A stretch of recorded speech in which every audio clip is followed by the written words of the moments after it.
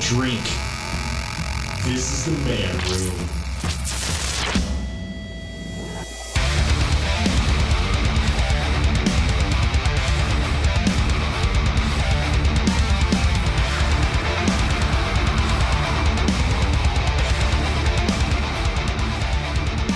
What is up, friends? Welcome into the Man Room podcast. Thank you so much for joining me. As always, I am your host, Marcus Bridges, and the homework is what we always get to off the top of the show. Follow us on Spotify, Apple, Google, wherever you get your podcasts. We're there, Stitcher, Anchor, got our own RSS feed. We're shining this turd really nicely, so go check it out there. Be sure to check us out on YouTube because we have video, and this one is going to be one you're definitely going to want to check out the video of, because joining me today on the Man Room podcast is a friend of mine, but also somebody that I have seen do his profession more times than I care to count, and every single time my head explodes off my shoulders. Thank you so much for joining me in the Man Room today. Hart, Keene, welcome. Wow. Hey, it's good to see you. It's been a handful of years since we've hung out. We have some crazy stories from the Donkey Show days back in the day. But it's fun to be here. And I feel at ease already because I'm a Duck fan. And you got all the Duck gear in here, and it looks really great. So, I tell everybody This is just my adult playroom. I filled it with my drum set, my beer fridge, and my blood pressure cuff. That's what I always say. So, there's signs of aging in here for sure, but also it's just kind of would remind you of a college crash pad, Absolutely. It's a man room in every sense of the word. It is a man room. And I do like to say, because, I feel bad. I have so many interesting people in my life, and what I'm realizing as the podcast goes on is that a lot of them are male. And I know a lot of really talented and really interesting females, and I just haven't gotten them in here yet. Ladies, if you're a fan of this show, everybody is welcome in the Man Room. Just don't be a dick. That's what I always say. So we're going to have some awesome ladies on. I've been networking with some local stand-up comedians that are females, and they're just awesome. So we'll get to it. Don't worry. But dude, it has been a while, and I can't believe I didn't think of you before I did to have you come in here, because, like I said, you blew my mind so many times. If you don't know who Hart Keene is, let me give you a little bit of a background. You've seen Hart on Fox, TNT, NBC, the CW, most notably America's Got Talent. You are a mentalist and an illusionist, and a damn good one at that, man. Thank you. How's business? I mean, you're back at it, right? Yeah, I'm back at it, and believe it or not, I was back at it late last year. So I finally pulled my head out of my ass, and I realized that people were doing virtual shows. Because think about this for a second. All our listeners have been on a Zoom call or been part of a Zoom meeting. It is awful. And so think about this. Let's say you want to do a corporate happy hour. Let's say you want to do your holiday party. Let's say you want to do your awards banquet. They had to do all that stuff virtually for the last 15 months, okay? Think how awful this is. You have 300 people all in this Zoom room, okay? Oh my God. Only one person can present or talk at a time. Right. So it's so awkward. It's like, oh, hi Nancy, is that your dog? Oh, hi, Bill. And everybody has to watch this. At a regular event, you can have 5 people visiting over there. You can have 8 over there, 2 over there. You can mingle at a company event. Or you can stay with your husband off in the corner, whatever. The Zoom thing, it was awful. So what were all these companies supposed to do?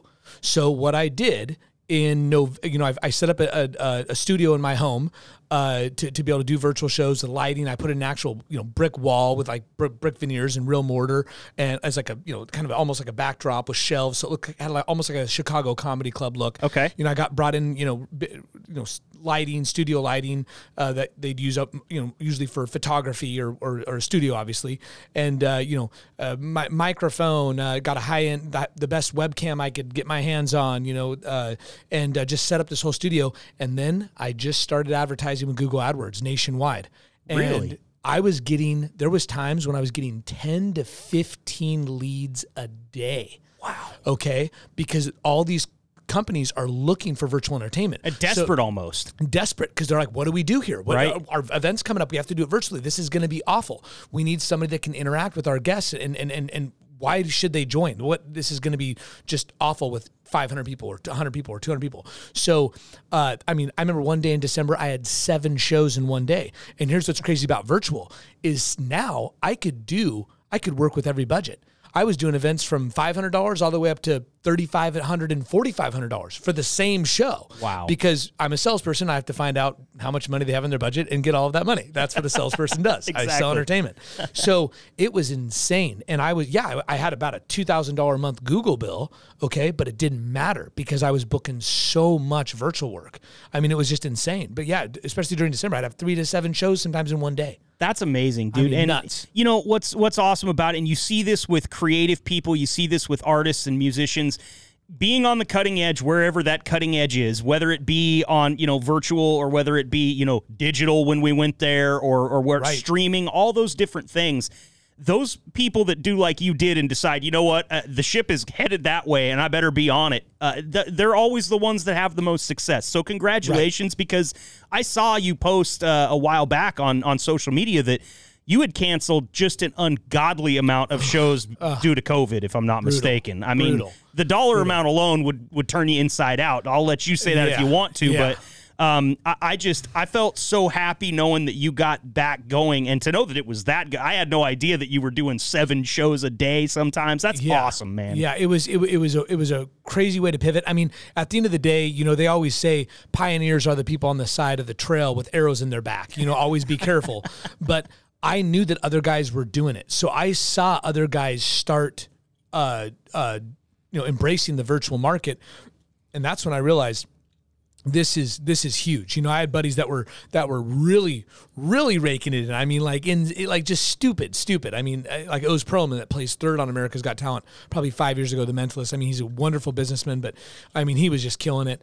But yeah, I mean, being able to pivot like that and then not have to leave my house. I mean, that was what the crazy thing was as well, is that when would I ever be able to do more than one show in one day? I usually have to travel, there's a lot involved, blah, blah, blah.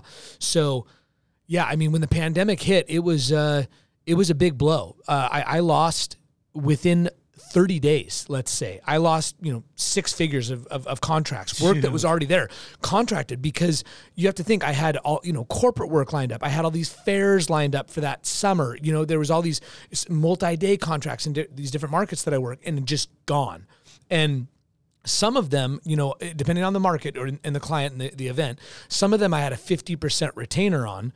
And I said, hey, I'll honor it when you book me again. But think about that. Now you're essentially taking another hit, because now you're going to commit to their event that you already got 50% on, but now you're filling that date the following year. And now you can't work that date. Now you're working it for half of that last contract. So it is what it is. Life goes on. But that's repeat business in a nutshell that you're going to get there. Yeah, I mean, the next time, especially because of the quality of work that you do, which, once again, ladies and gentlemen, if you're listening to this right now or if you're watching it, this is all coming up. Because when I asked Hart to do this, I said, look, you're more than welcome to come in and do some of your tricks if you want to, or we can just chat. And what you said was, it'd kind of be awkward not to do some of the stuff. And I my heart jumped out of my chest. I was so excited when you said that. So we will get to that stuff. You will get to see later on in this podcast, if you're watching on YouTube or wherever, you will get to either see or hear some of the mind-blowing tricks that Hart's got going on. And, we'll get to it later too, but I'm going to talk to you about some of the stuff you've already done for us on the Donkey Show in the past. Actually, it was a pretty significant corporate event that you did. I was the first time I ever saw you perform was at one of our corporate events for the radio show before we'd had you on the air. They I don't know what their problem was. They elected me Entertainer of the Year that year. I still have the trophy. They didn't make me give it back, but I remember that night more for what you did than the trophy presentation, because I once again, deserve it or not, it wasn't that big of a deal. And ever since then, I've just been enamored with it, man. And I've been on your website checking stuff out. I've been reading your reviews and everything like that. We're going to get to all that stuff. But as always, we start out the Man Room podcast having a drink. And we're going to talk about that real quick. What do you got over there? Well, you never want to be that guy, that talks about CrossFit or the keto diet. But I am doing the keto diet for like 30 days, and so I have to, I can't do any beer, obviously. So I'm just rocking the vodka soda water. Yeah. Do you like that? Champions. Is it something that you enjoy, or is that something that you do because you have to? I think right now it's because I have to, but honestly, like I've been in the habit. I used to drink, whiskey Coke, right? Or and then I switched to like whiskey diet. I don't need all that sugar, and then I realized no, I don't need the aspartame. So I got myself weaned off of probably 5, 6, 7 years ago. I stopped drinking any type of soda pop. Right. Okay. That includes, with a drink. So I just kind of got used to just liking the taste of like a whiskey or a vodka with the soda water. Okay. Because then you taste it. You taste the liquor, but it's like a little bit watered down, and then you throw a little lime in there. It's perfect. And to me, it's perfect. And honestly, I always, when I go out, I'll order one in a tall, because then you're hydrating as you drink. You're hydrating as you drink. So I don't know. That's kind of been my thing the last few years, because like a lot of us, I think I enjoy having some drinks, here and there, and I think that I can make my vice a little cleaner of a vice, I guess. Sure. So that's why I did that. I learned it from my dad's poker crew, actually. I was always, every time I would go out there and play with them in Enterprise back where I grew up, they were always drinking whiskey and diets. I mean, that was all the way across the board. And then one day I showed up, and they were all just taking their whiskey cups over to the sink and just filling it up the rest of the way with water. And I was like, what happened to you guys? And they're like, we're like all in our 60s and we can't keep drinking this shit. And I took a sip of one thinking this is going to be a terrible cocktail. And I was like, oh yeah, you guys drink good whiskey.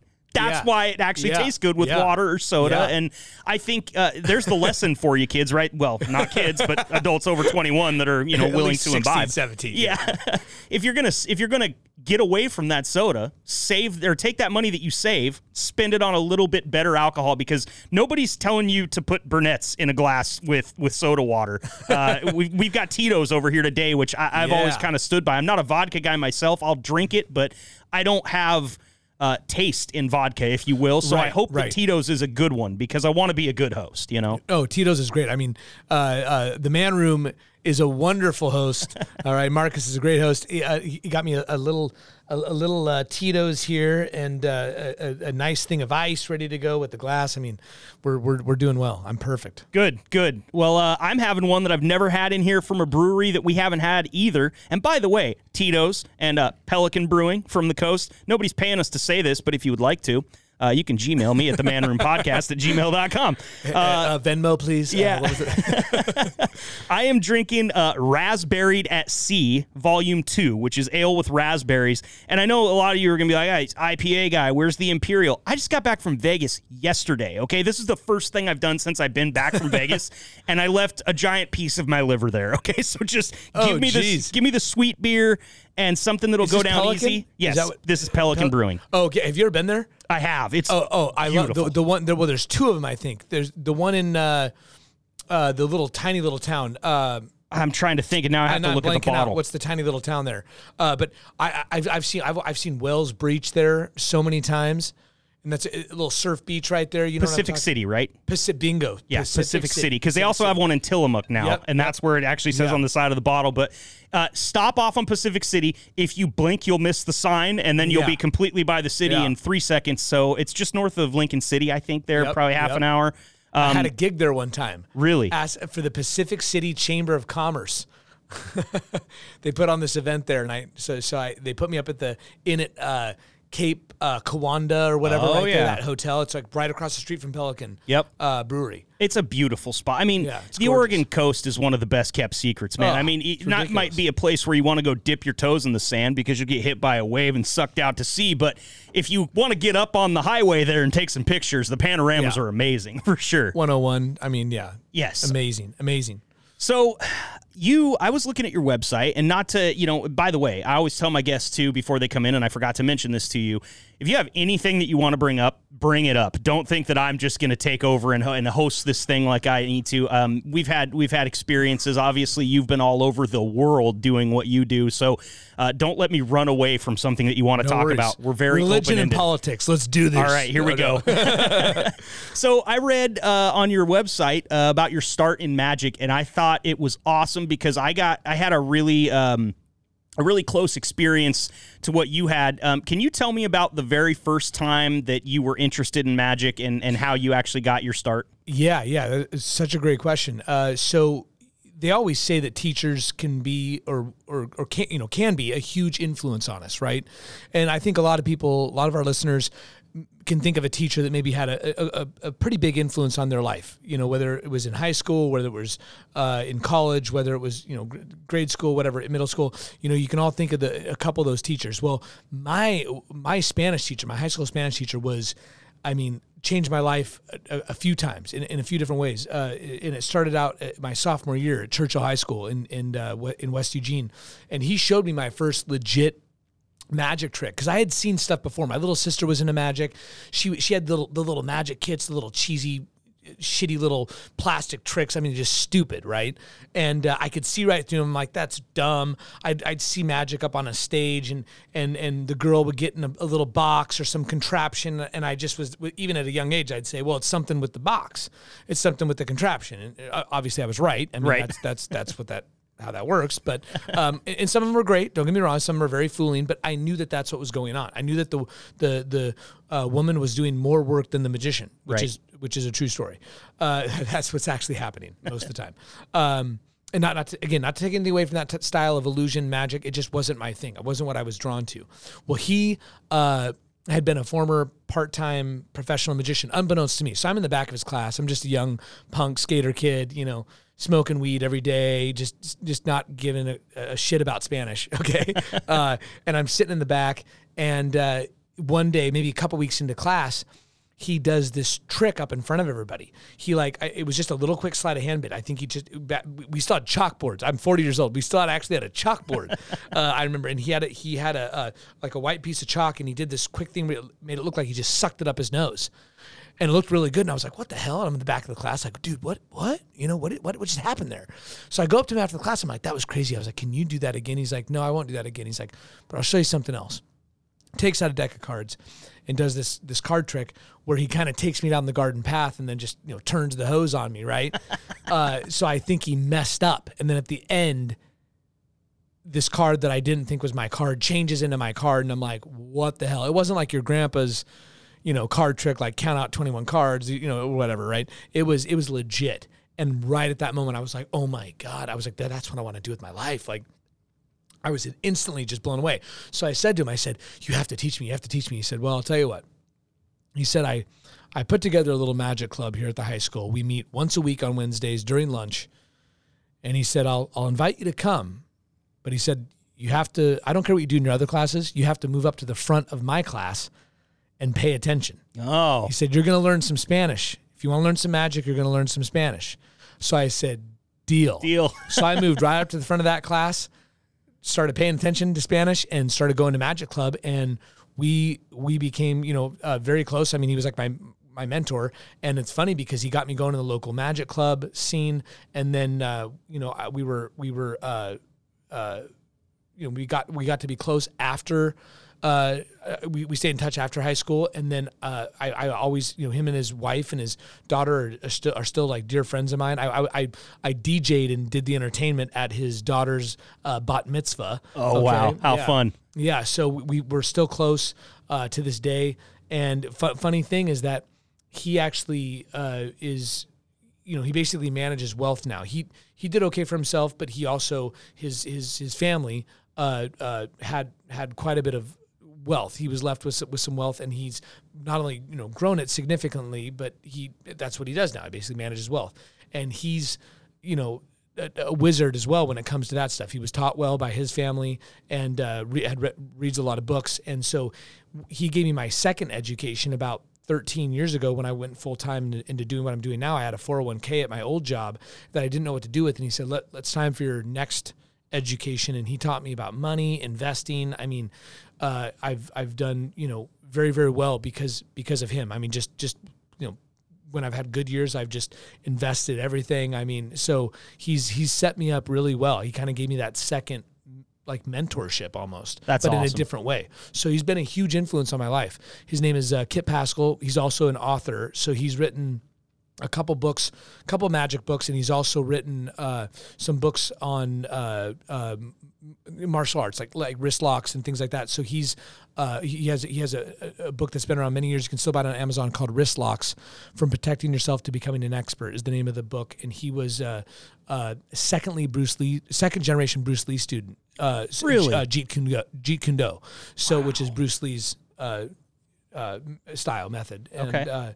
So he's written numerous books, and we still talk probably once a week. I mean, I was a pallbearer at both his mother and his father's burial. So very close friendship that you developed out of real this. Close. Yeah. I mean, he's uber proud of me, obviously, you know, with everything I've done with it. And, so. Well, I mean, how great of a story, first of all, is like you said, you were sitting in the back, smoking weed and stuff like that in high school. Like, I can count more people that did that than didn't do that. And just to see you, I'm sure, move from the front of the class to the back of the class to the front and then just take off, I'm sure for him is just as heartwarming as it is for you to know that he actually wanted to spend some time and actually, invest a little time in you. And the investment thing, I can't tell you how great that is, because it's like, you think about now, and investment's a hot topic. Everybody's talking about investing. People that don't have money to invest are investing right now, and it's kind of a popular thing. And that 13 years ago, I feel like is an early adopter to the mainstream of investing, and so that's great because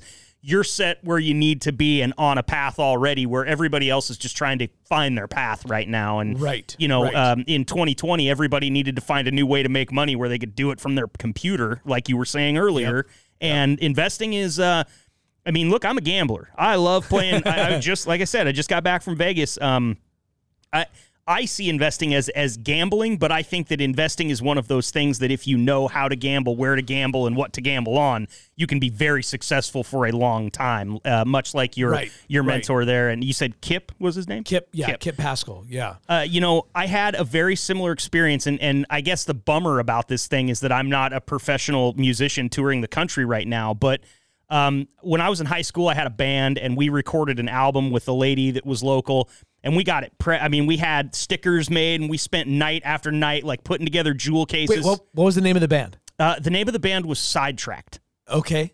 And went right along with that. We were all smoking weed in the back of the class, right? Literally sidetracked. We got the thing. We made stickers for it back then. We were burning CDs. I know that most people listening to this probably don't know what CDs or burning CDs are. Compact disc. Yeah, but it took us, easily we were spending 100+ hours when putting that whole thing together, take it to fill our lockers, try to sell it. And I was in band, because I was a musician and a drummer, and I played in the pep band and everything like that. And when we finally got the album done, I was so excited to take it into my band teacher, who was also my football coach. And I handed it to him, Maestro, check this out, man. I'm so excited about this. And, of course, my whole band was with me at this time, standing around. He was listening to it. He was giving us, hints and tricks with recording and stuff like that, and just really a good, wholesome conversation about our album. And then band was about to start, so all the rest of the guys in the band left to go to their class. And he walked into his office, and he got a Sharpie, and he hands it to me. And he goes, sign this. And I said, okay, but let me go take it to the rest of the guys real quick. They're just down the hall. Have them all sign it, and that's fine. And he goes, I don't want them to sign it. I want you to sign it. And I said, why? And he goes, because you're the only one out of all 5 of those guys that I think is going to be famous. So please sign my CD. Wow. Wow. I'm not famous, but you're sitting between 2 drum sets right now. And multiple thousands of dollars invested in a craft that I took with me through college. The first thing I did when I got to the dorms at University of Oregon was start a band, and those guys are still some of my best friends in the world. And so I might not be, rich financially because of that experience in high school, but what I did was find lifelong friends out of the deal, and something that, it's a lot like golf. I can play the drums until I die. Yeah. And that is something for me that, I didn't think anything of it then. I laughed about it then. But as I look back on it now, so many years in the future, I think, wow, Maestro really did something for me there. He turned this thing on in my brain that said, you can do this. You just need to do it, And I feel like high school teachers that make that kind of effort with certain students, I know they can't do it with every student. And don't even get me started about how underpaid these poor people are. Yeah. But when a high school teacher finds that light in a kid and can turn it on like that, there's really, I don't feel like there's much better that can happen to a kid in high school, because if you had a tough time in high school, or you had a tough time in junior high, maybe you were bullied, you weren't an athlete, maybe you weren't popular. It is a litany of problems that you can have that can affect you in high school that are at home or at the school itself. And one teacher saying one thing that's at the right time to the right person can completely change the trajectory of somebody's life. Absolutely. And that's amazing. And just to kind of touch on something you just said, because I never want people to feel bad or think that they didn't have enough talent. The thing is hustle beats talent when talent doesn't hustle. What sucks, and I mean that in the nicest way, what sucks about entertainment and the entertainment industry is that people always somehow try to equate talent with fame or talent with income. Mm-hmm. And there's really not a lot of correlation. You know what the correlation is? I'm a good marketer. I'm a good businessman. When I was young, in my mind, I never said I wanted to be famous. I actually never said that. Really? I said I want to make a lot of money doing what I like to do. So how do I do that? So there's a lot of high-paid entertainers out there that are not very well known because they've tapped the best markets for what they do. That's why I do corporate. Why do I do corporate?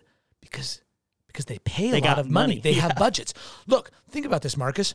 You could be the greatest magician, illusionist in the world. And if you're not, if you either haven't found your Sharon Osbourne or something, or an agent that's gonna handle all the business for you, or whatever, you get my point. Yeah. Then what do you have left? It's like you have to be able to hustle those better markets. So even if I'm the greatest magician, illusionist in the world, and only birthday party moms know about me, what does that, even if I'm the best in the world, what does that market bear? Yeah, maybe $500 a party tops on a high end. Okay. Think about this. If let's say I work different markets, know your markets. If a birthday party mom called me up and said, "Hey, I want you to come do my event," and I said, "I'm $10,000. She'd be like, "Oh my God, go F yourself," and hang up. Okay. If a corporate client calls me up and says, and they're a legit corporate client, they go, "How much are you to do this event?" And I go, $500. They're going to hang up for a different reason. Right. They associate money with value. They've never hired somebody for $500. Okay, think about this. We know that the Clintons, Hillary Clinton, Bill Clinton, do you know what they get paid for an hour speaking gig? Oh, it's six figures, isn't it? $300 to $500K. Unbelievable. People don't know this, but private corporate events is how guys like David Letterman, guys like Jay Leno made a lot of their money. These guys would film their show during the day, hop on a plane, go to a corporate event at night, and be back to do their show the next day. That's amazing. Okay? They would make, because corporate speaking gigs, Peyton Manning will get paid, $150K to step up on stage and talk about leadership for an hour at the Edward Jones National Convention. Okay? I have rubbed elbows with crazy corporate entertainment. I mean, we're talking stuff where I wasn't even allowed to attend. I've done events, and I'm not going to name the company. It's not, I'm not going to say it because I do sign NDAs sometimes. Sure. Even for myself. I'm not going to name the company, but a very large, well-known company. I'll never forget, I did this GM conference in Orlando, and the evening event, there was only going to be, of the 2,500 GMs that were there from around the country, okay, for these different stores, I'll just say, they were only going to take the top 400 out of them. And they had a private show that night there at the hotel, just outside. And it was Lady Gaga. Okay. I mean, it was just, I've seen insane and you know why you don't hear about it? Because everybody's signing NDAs. Right. Nobody's allowed to talk about it. The GMs aren't allowed to talk about it because this company has shareholders. They don't want them seen hey, just in case. You don't want to be seen spending money like that. Okay. Sure. But it's what they do. The corporate market is a thing that needs to be tapped into. So once again, I'm a good salesperson. I tapped into these markets that I said pay the best. When I first started, I was doing restaurants for little to no money. I was, doing little birthday parties for little to no money. I just figured out markets to work. So even you and your band, even though let's say you guys didn't get famous, even you and your band, I know bands that work the fair circuit, that work corporate events, that are really good at selling themselves, that make really good money, they're just not very well known per se, right? So it's kind of like, what do you want out of it? And even at a young age, I just thought, I think it would be really cool to make a lot of money doing what I like to do. Let's just leave it at that. It's like, okay, well, go try to figure that out. You know what I mean? Going after fame is not the end all be all, right? You know, because what is fame? Why do people actually want fame? What comes of fame? Money. You know, money. That's what they think. You know? Yeah. So, do you really want fame? Do you want to not be able to leave your house? Fame? What kind of fame do you really want? Be careful what you wish for. I mean, sure. you talk to a lot of people that are like, I wish I could just live my life. You know, I can't go anywhere without an entourage. You know, Jennifer Aniston has to leave her house with 3 SUVs going 3 different directions. Right. You know that, right? Because the yeah. paparazzi's that bad. It's like, be careful. What do you really want? Do you want money? You know, do you want fame? Do you really want both? I mean, come on. Yeah. And I mean, look, some people are cut out for fame. Some Absolutely. people are the people. Yeah. And guess what? When you see those people, they're the ones that you go, okay, that might be why I'm not cut out for this, is because what that person just went through and came out smiling from would probably have me kicking holes in the wall. You know, I mean, that, like you're talking about, always being guarded. You know, I try with this podcast not to read the comments, but the comments get to you. You know, you can't keep it at arm's length forever, because, you know, people will just reach out. Like some of you people have my goddamn phone number, and you'll call me and tell me what you think I did wrong. So that's texting all hours of the night. You suck, Marcus. Exactly. It's like I gotta rethink setting this thing out at Monday at 8 a.m. because sometimes that's when they start, and I'm not up yet.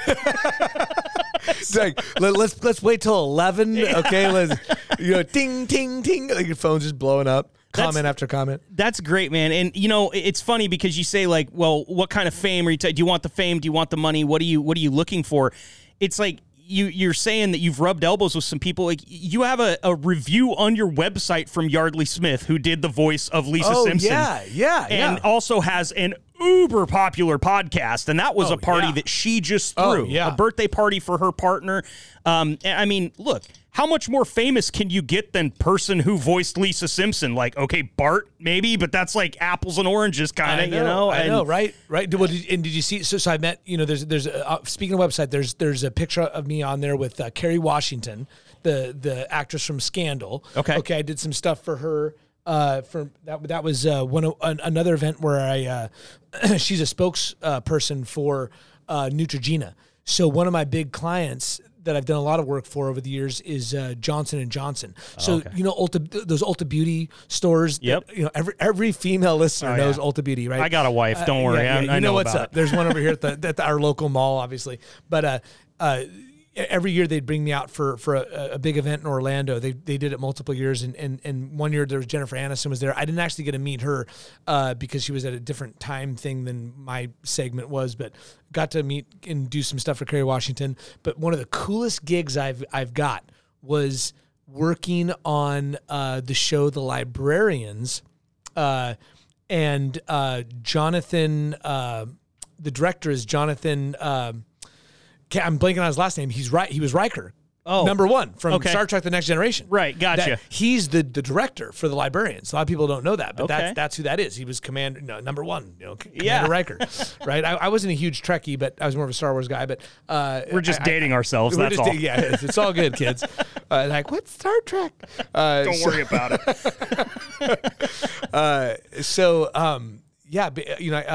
I got brought in to not only play. I had to go audition, but I got into to play a small role in the show, in this episode on season 3. But one of the coolest things was that not only did I get brought in as a small part on the episode, I got brought in as a magic consultant to teach Sean Astin magic. Sean Astin, i.e. Mikey from the Goonies. Okay? Rudy. Goddamn Rudy. How about his most famous role, though? Samwise Gamgee. Yep, there we go. Yeah, my wife is a massive Lord of the Rings fan. If I wouldn't have gotten first and last name, she'd have stepped on my toe later. Oh, my God. Yeah. So I have to tell you guys just a couple quick things. So first of all, Sean Astin is the coolest guy ever. He's got 3 kids, three daughters, and it was really fascinating hanging out with him. So basically, literally, this was my gig. I had to just know my lines. I had to go do a couple shoots, but they put me up in his trailer. They said, you're just, you know, he has his own little private little trailer on set there because it was shot, this episode was shot at Oaks Park in Portland because the scene is like a creepy nighttime like carnival scene. Basically, Sean Astin's character plays this magician who became a magician, but when he was younger, a magician stole his girlfriend. So it was like a love-hate thing with magic, and the librarians have to figure out who's killing people or whatever. Like, he's using his powers to do bad stuff, right? Supposedly, okay?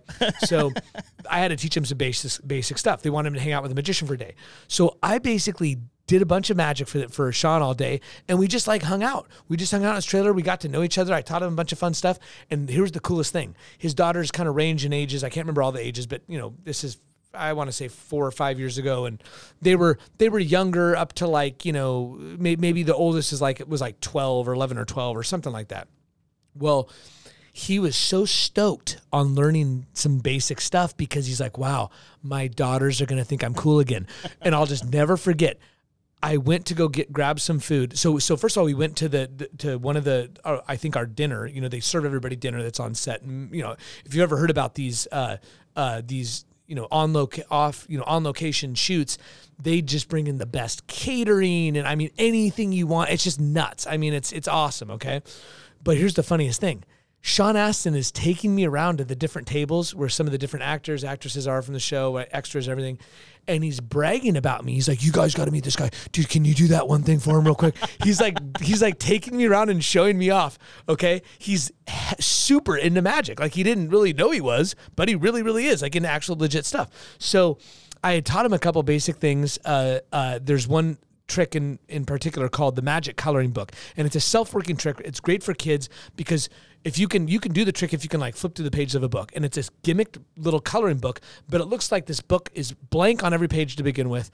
Then all the drawings kind of come to life, and then all the colors in the drawings come to life. Like, it's like a 3-phase, really visual bit. Like, if you don't know how it works, it's like even adults are like, wow, what the hell? Like, it looks crazy. Okay, even though it's self-working. So I taught him that and gave him one of those. I went to go do something. I had to do wardrobe or something, and I go back to his trailer. I'll never forget, as I'm walking up to the trailer, he's standing there on the steps that go into his little trailer, and he has a few people gathered around, extras, and he's sitting there performing these tricks that I've taught him, and he's getting the biggest kick out of it. He doesn't have to do that. He's just like, hey, let me show you guys something. Hey, let me show you guys something. I have Sean Astin walking around doing magic for extras. That's and like amazing. anybody that'll watch. He just wants to go perform. He's a performer. He's like, I want to go show off my new tricks. So here's Sean Astin, Samwise, Rudy, Mikey from the Goonies, walking around doing magic for people that I taught him. That's amazing. Yeah, that's amazing. It was crazy. It was just crazy. How cool of a story is that? And you know what? I think the best part about it is probably hearing that he's such a nice guy, and that sounds like kind of not. I don't want to say the life of the party because I don't know that deep, but it sounds like he's kind of one of those affable people that everybody on set is more than willing to sit down and chat with or give him the time. Like, all right, yeah, I don't care about magic, but I'll watch Sean Astin do it, or something like that. So I love it, man. That's great. I love hearing the stories about celebrities that are not celebrity-like in their normal life. They're just like normal people, Right. Well, he was also on Stranger Things. Yeah. For all the huge. Massive. The Netflix show. So I'm sure a lot of our listeners have watched that. In case you don't know who Sean Astin is, but no. And one interesting thing to talk about, just to wrap up, kind of and touch on what we said earlier.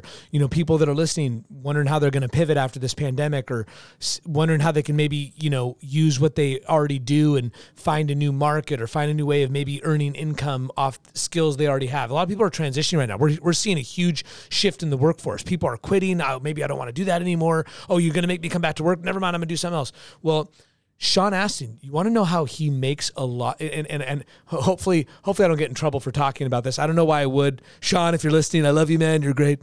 If you're listening, Sean, we'd love to have you on. Please come back. I'll even bring Hart. He can do tricks for you while you do the podcast. All right. Might take a bigger bottle of Tito's, but we'll see. We'll see. I'll find it. We'll find it. I'll take a second mortgage out on this house if Sean Astin gets to this man room. Seriously, that'd be awesome. So, but basically, I never thought about this.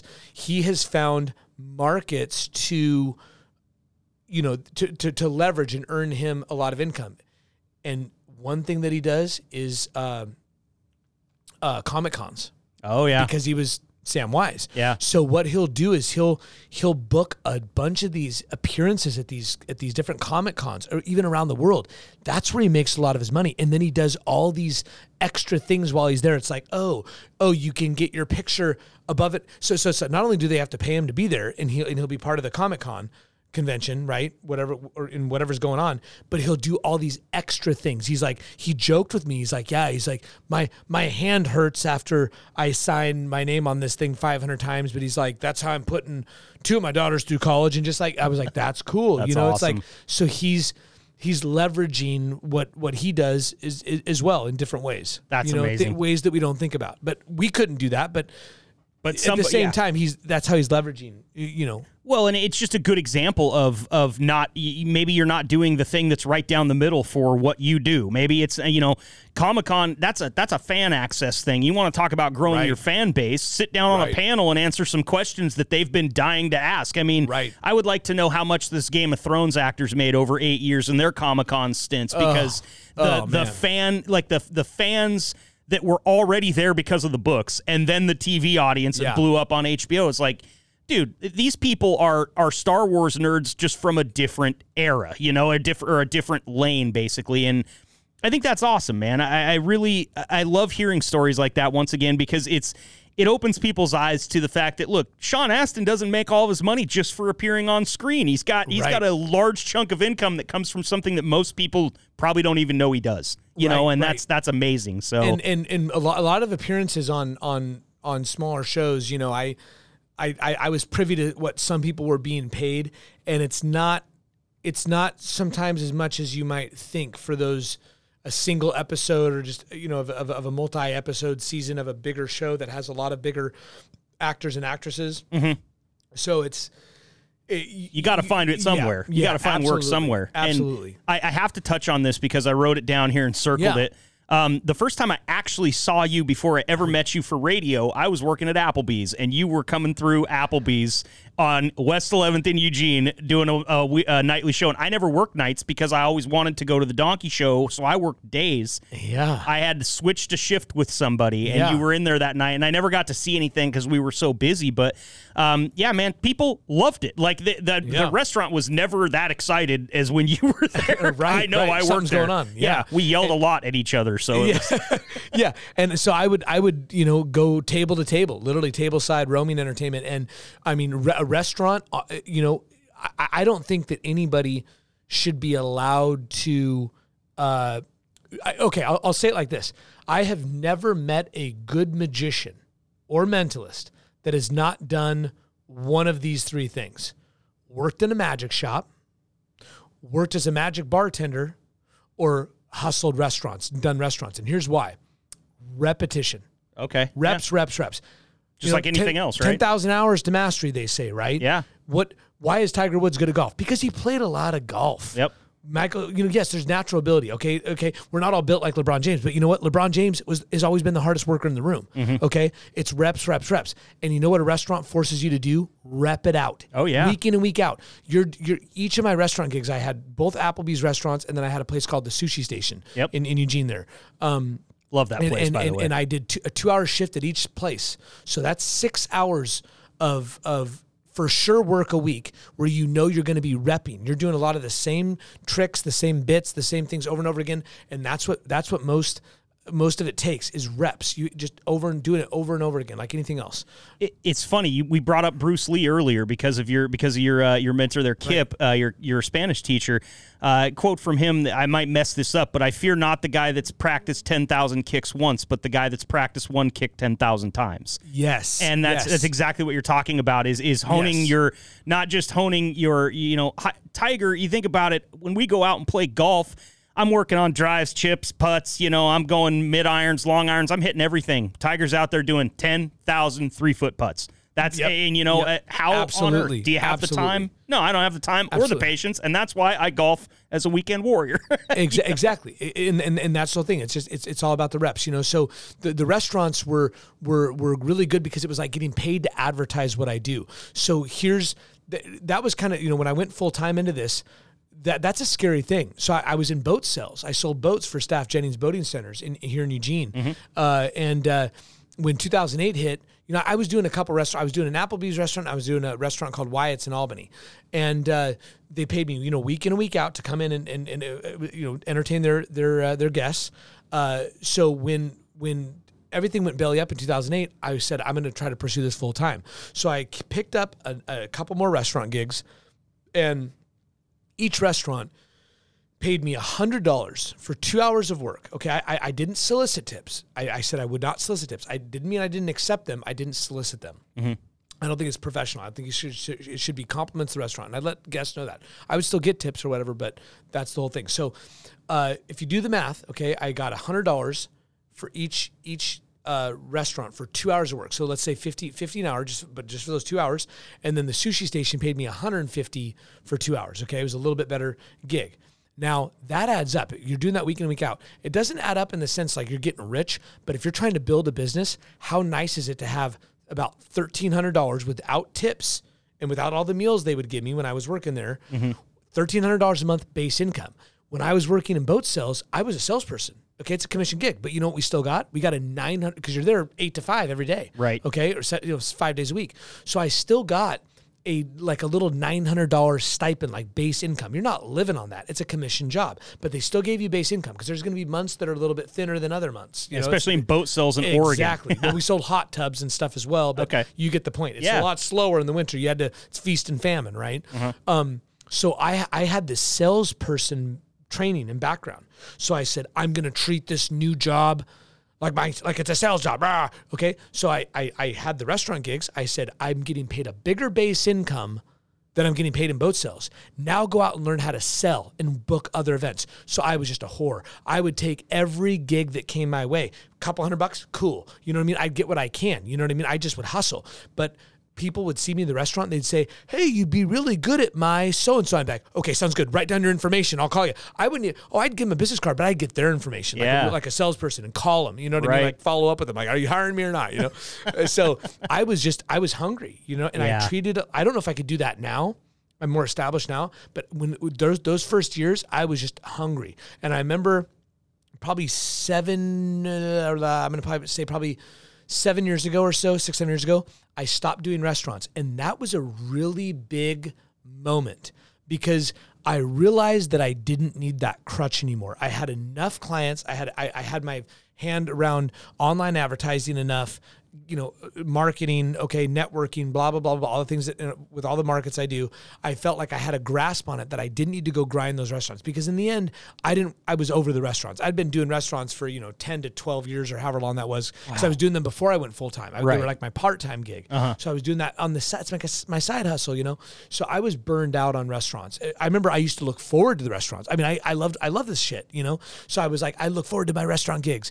And toward the end there, I was like, I don't want to go hustle and do this crap for 2 to 3 hours, Sure. But the restaurants were huge at the beginning. I like literally getting paid to advertise what I did. Yeah, it's great, man. And I I love that. You're like, I don't know that I would do that now, but it's I have some stand-up comedians on the show. I had Craig Gass on, and I was talking to him actually off the mic. And I told him, I'm getting back into doing a little bit of stand-up. And he goes, every mic, every single one. It doesn't matter if you hate it. It doesn't matter if all they want to do is fight you. Every single one of them. And it's the same thing you're talking about. You're out there not only honing your craft, but marketing yourself as a person that can stand up to this. And you never know who's in the audience. You just never know who you're walking up to. And repping it out. And we know this about comedians. I mean, you have to have a place or places, many of them, to be bad. Yep. Where you have to have a place to be bad. I still make mistakes. I still mess up, but I remember just being, making awful mistakes. I remember I actually did years ago, I want to say probably I was doing actually more comedy clubs because they would book me to break it up. Mm-hmm. A lot of times they book me as a headliner because they said, well, we know he can entertain this crowd. He won't be as funny as them. And there was a lot of times I'd be funnier than some of the comedians because my stuff is more situational. I'm just messing with people and going off of what they say. And it's like this reciprocal type act, right? It's a very different type of act. And they would bomb sometimes and I'd do really great. But I remember I was working this comedy club, the Green Room. Remember the Green Room, right? I remember the Green Room well. The Green Room. I remember I was opening for Frank King, and a friend of mine, and I went to do this opener where I break a balloon and produce a like a bottle of wine out of thin air. Okay, and this is literally, I mean, this has to be like 10 to 12 years ago. Yeah, and on my opener, I use a sharpened cork puller to pop the balloon because it's kind of fitting because it's a bottle of wine. Right. I go to pop the balloon, and I stab myself in the hand, deep, like my opening bit. Like, hi guys, first off, I'm gonna stab myself in the hand, and there's blood everywhere. I'm holding my hand above my head. Some nice woman in the front goes and gets me like bandages. That's how I opened my set. I just stabbed myself in the hand. People are just so confused. I know a comedy crowd, too. That woman is the only one that didn't think it was part of the bit. She's like, I think he's bleeding really bad. Yeah. This is some Chris Angel shit. I think he's going to heal himself like Jesus. I'm like, this is not part of the act. Man, that is great. That is great. Well, check it out. First of all, because I haven't mentioned it yet, and I'm sorry, HartKeene.com, HartKeene.com. There will be a link in the description. I will put all the socials up there. I will make sure that the website's up there. There's also something else that I found while perusing the annals of YouTube here recently, where you blew our minds on the Donkey Show. Oh, yeah. And I thought it was funny because I was listening to, we talked about Yardley Smith, who did the review for you on your website, which you can watch that over there. Did the voice of Lisa Simpson. She said something very poignant that I agreed with and also disagreed with at the same time. She said, he blew my mind, and I don't want to know how. And I'm absolutely 100% in agreement, except for once. And you'll see if you look around the man room here, there's some San Francisco 49er memorabilia as well. And born in 1984, this guy right here, I was a San Francisco 49er fan from the get-go. Jerry Rice, Joe Montana, Steve Young, and the works. You came into the show Super Bowl 47. It was 2013, and the 49ers were playing the Ravens. Now, if you weren't a fan of the Donkey Show back in the day, one of the things that we did was a ridiculously punishing Super Bowl bet every single year. I took a bong hit of body hair. One of our guys got rolled in molasses and oats and licked clean by a donkey. I mean, I almost just threw up my mouth with that part. I forgot about that. The bong hit of body hair. Like I almost just. Oh God! I almost. So there was a lot riding on this particular Super Bowl for me because Donkey Show Super Bowl bet was obviously going to be very punishing, and my childhood team, the team that I've rooted for my entire life, was playing.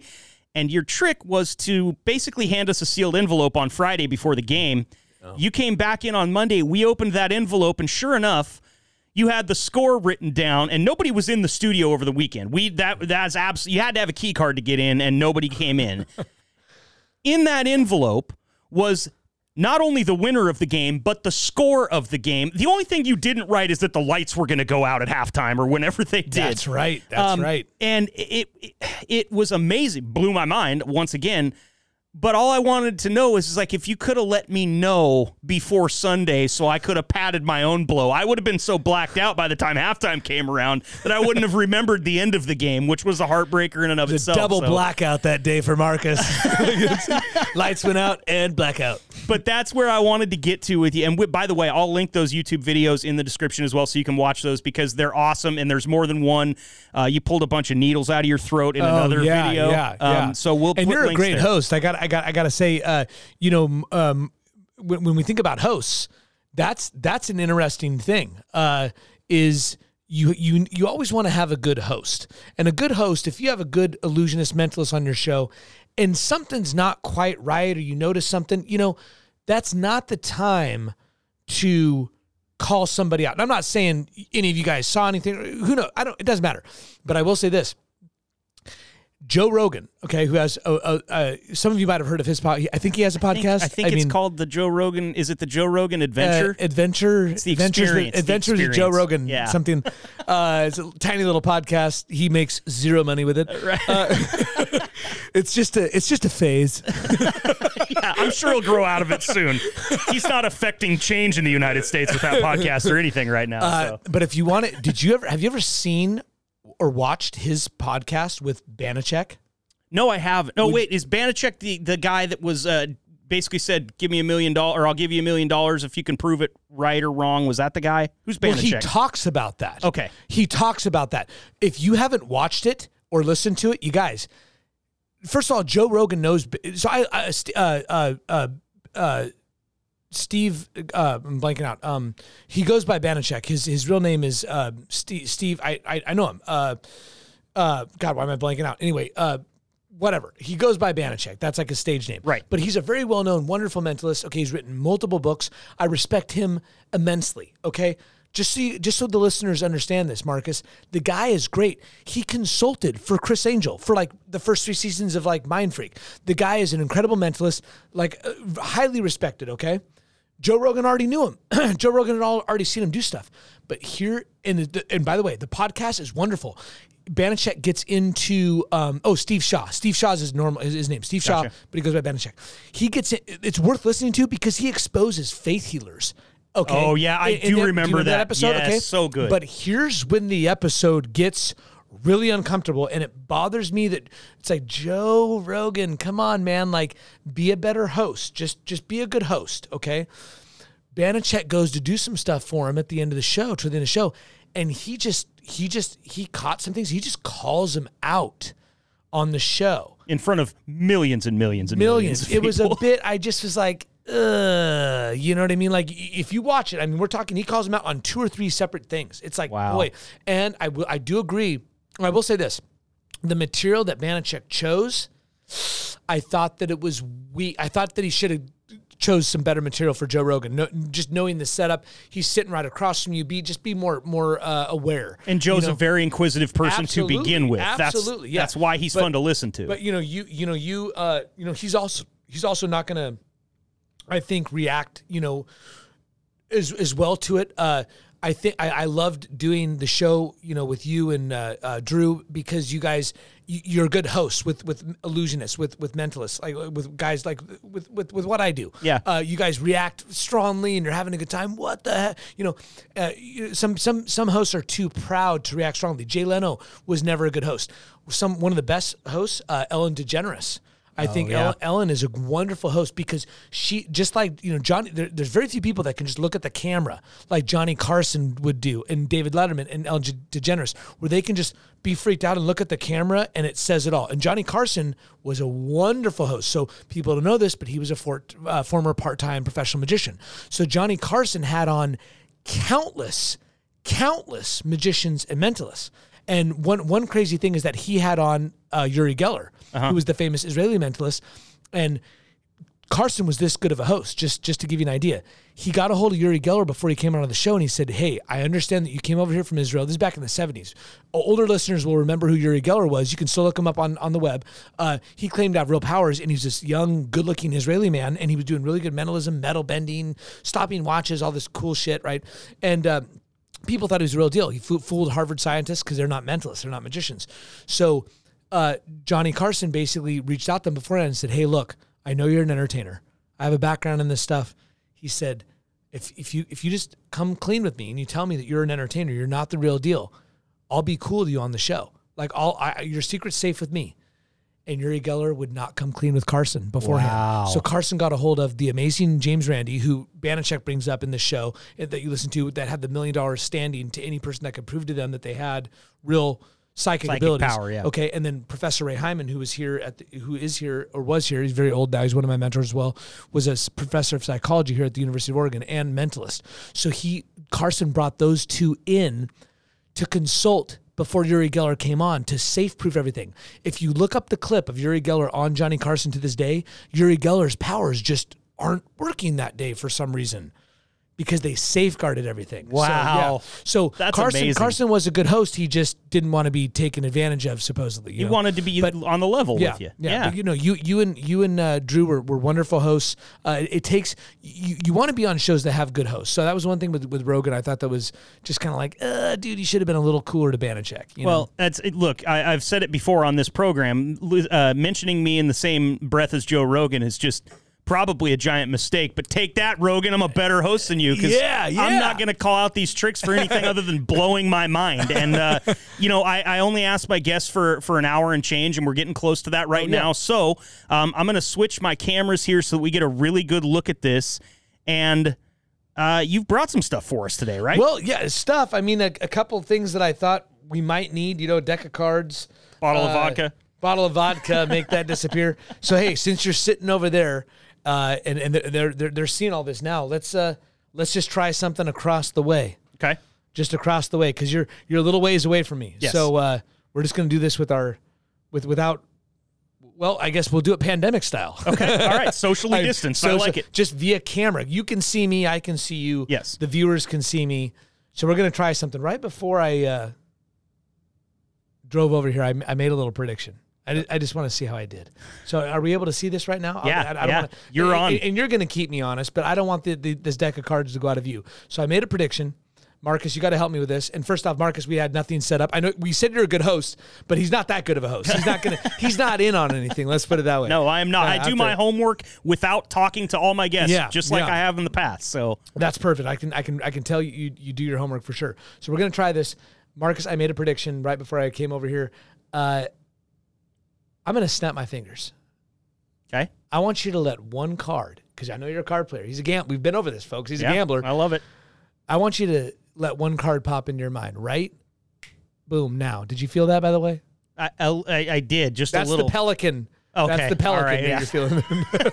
I am more than halfway. So But one card's popped in your mind. Now, it wasn't the ace of spades, was it? No. Didn't think so. That's why I made a prediction. What card popped in your mind when I snapped my fingers? It's always been my favorite one. That's the 3 of clubs. The 3 of clubs. That's weird. Is it? That's really weird. I have a feeling I know why. Marcus, you got to keep me honest here. Okay, you got to keep me honest here. Look, I'll be very fair about this. Sure. Look, face down in this deck. Okay, is one card. Just so everybody at home can actually see this. There's one card face down in the deck. Marcus had a free choice. Yes, I did. I'll be very fair about this. That's the 3. God damn it, dude. I'm not going to sleep tonight. I knew this was going to happen. Oh, my God, dude. And yes, okay, my reaction is 100% genuine. That deck, I didn't even see it until you just lifted it up right there. Right. And I keep everything in full view. He didn't have to, everything's very fair. You'll see if you're watching this at home. But let's take this a little further. We'll try this. I don't know if it's going to work, but I'm going to try it anyway. I'm pretty feeble-minded. It's probably going to work. No, we'll do this, and then we'll take it, and then we'll take the odds up a little bit higher. How much time? How are we doing? Oh, we're fine. We can go as long as you're willing to. So we'll do this. We'll just try this. Once again, I want to be very fair about this. Marcus, we had nothing set up. Nothing. Because we're doing all this stuff with you, so they're going to think you're in on this crap. I seriously am not. I wouldn't have had him in here if I was going to be in on it because I know how good he is. Okay? That would be boring for you. Exactly. Like, I got better shit to do. So I want you to think of a number for me in between 1 and 100. Just say it in your mind a couple times. Look at me for a moment. Just say it in your mind. A couple more times. Just the number. Got it.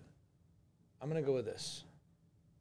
Okay? I'm going to just so I keep this fair, just so this is fair, I'll set the pin's just sitting right on his thigh. It might be a little bit out of the camera, but it's not a magic pin. I won't hit your stuff or anything.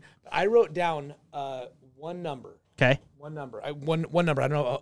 I'm not sure they can see this, but I wrote down a number. I want to see how I did. What number did you merely think of? 34. 34. Out of all the choices, you thought of 34. Yep. It's really odd because remember I told you I wrote down a number a second ago? It's exactly what I got. 34. No, I intentionally tried to trick you by picking another 3 because I figured you would go away from that. That was... And I didn't move. I mean, I was sitting here on camera too. I'm on a smaller camera right now. I'm in an inlay, but you can look at me. It wasn't like I mouthed it to you or anything like that. No, this is no. This is the mentalist part of your act. This is the a little bit of mentalism. We'll do something, dude. Let's try this. What's crazy about this? My wife is downstairs right now. She has no idea this is happening, and when I come downstairs, I'm going to be like, "What? What? What?" Rubik's cubes. Yeah, a couple Rubik's cubes here. Well, here, Marcus is taking one of the cubes. Marcus, just mix that up for us. So right now, folks, Marcus is mixing up his cube. Got a couple cubes here. How cool would that be if I accidentally did it? And just accident. Have you ever solved one of these, Marcus? No. You know why? Because you have a life. Oh, okay, yeah, that's good. I'm not Rain Man either. Yeah, There's no chance. All right, we're mixed up good. I did that all on camera in front of my face, so. Okay, so. You want it back? Yeah. So I just want everybody to see at home. This thing is mixed here. We'll kind of straighten it out here a little bit. So folks at home, you can see he has mixed this cube. Now, Marcus, are you a mathematician by any chance? No, that is by far my worst subject. Okay, do you know how many possible combinations there are that you could have mixed this cube by any chance? Oh, not even close. It's 42 quintillion. So even if you took two cubes and you mixed them together side by side, okay, for your whole life, like 85 years mixing two cubes side by side, the odds of one side matching is astronomical because there's 42 quintillion possible combinations. Right. That's what's crazy. Well, Marcus just mixed his cube. You saw him mix it up. I mixed my cube right before I came here today. Kind of almost like a prediction, if you will, a random prediction. Now, here's what I don't understand is why we have What is going on? There's no way, dude. That's one side matching, Marcus. I just did that in the camera, and what'd you say? Something odd quintillion? That's not even a number that I knew about. That's one side matching. That's crazy. But Marcus, that's two sides matching. What in the fuck, dude? Oh my God. That's two sides. There's no way. You're not going to keep going with this because I'm losing my mind. Marcus, that's three sides. God damn it, Hart. Jesus, man. Every time. That's three sides. My blood pressure, bro. Here's what's crazy. That's four sides matching. If you're keeping score, that's four sides. You can watch this if you're listening to this right now. Look it up on YouTube. This is all on camera.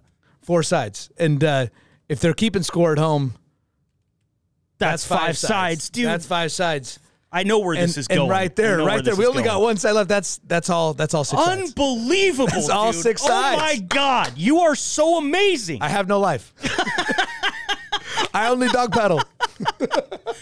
Dude, that is unbelievable, Hart. I mean, look, if you have not ever seen Hart before, look him up and for God's sakes, book him for your events because this is scratching the literal surface, dude. Yeah. Just a little surface shot, you know. But I do, you know, mostly mentalism during my live shows because I think it just connects with people. You know, everything I just did was technically mentalism, right? It's all stuff that has to do more with thoughts, you know, predictions, things like that. Sure. And look, I've never lied to Hart, but I never would because it's terrifying. Because what just happened was he was dancing around inside of my head while all of you guys were watching him right there on camera. Unbelievable, dude. Thank you so much for coming by, first of all. Second, I want to make sure everybody knows that you can book Hart Keene at hartkeene.com, HARTKEENE.com.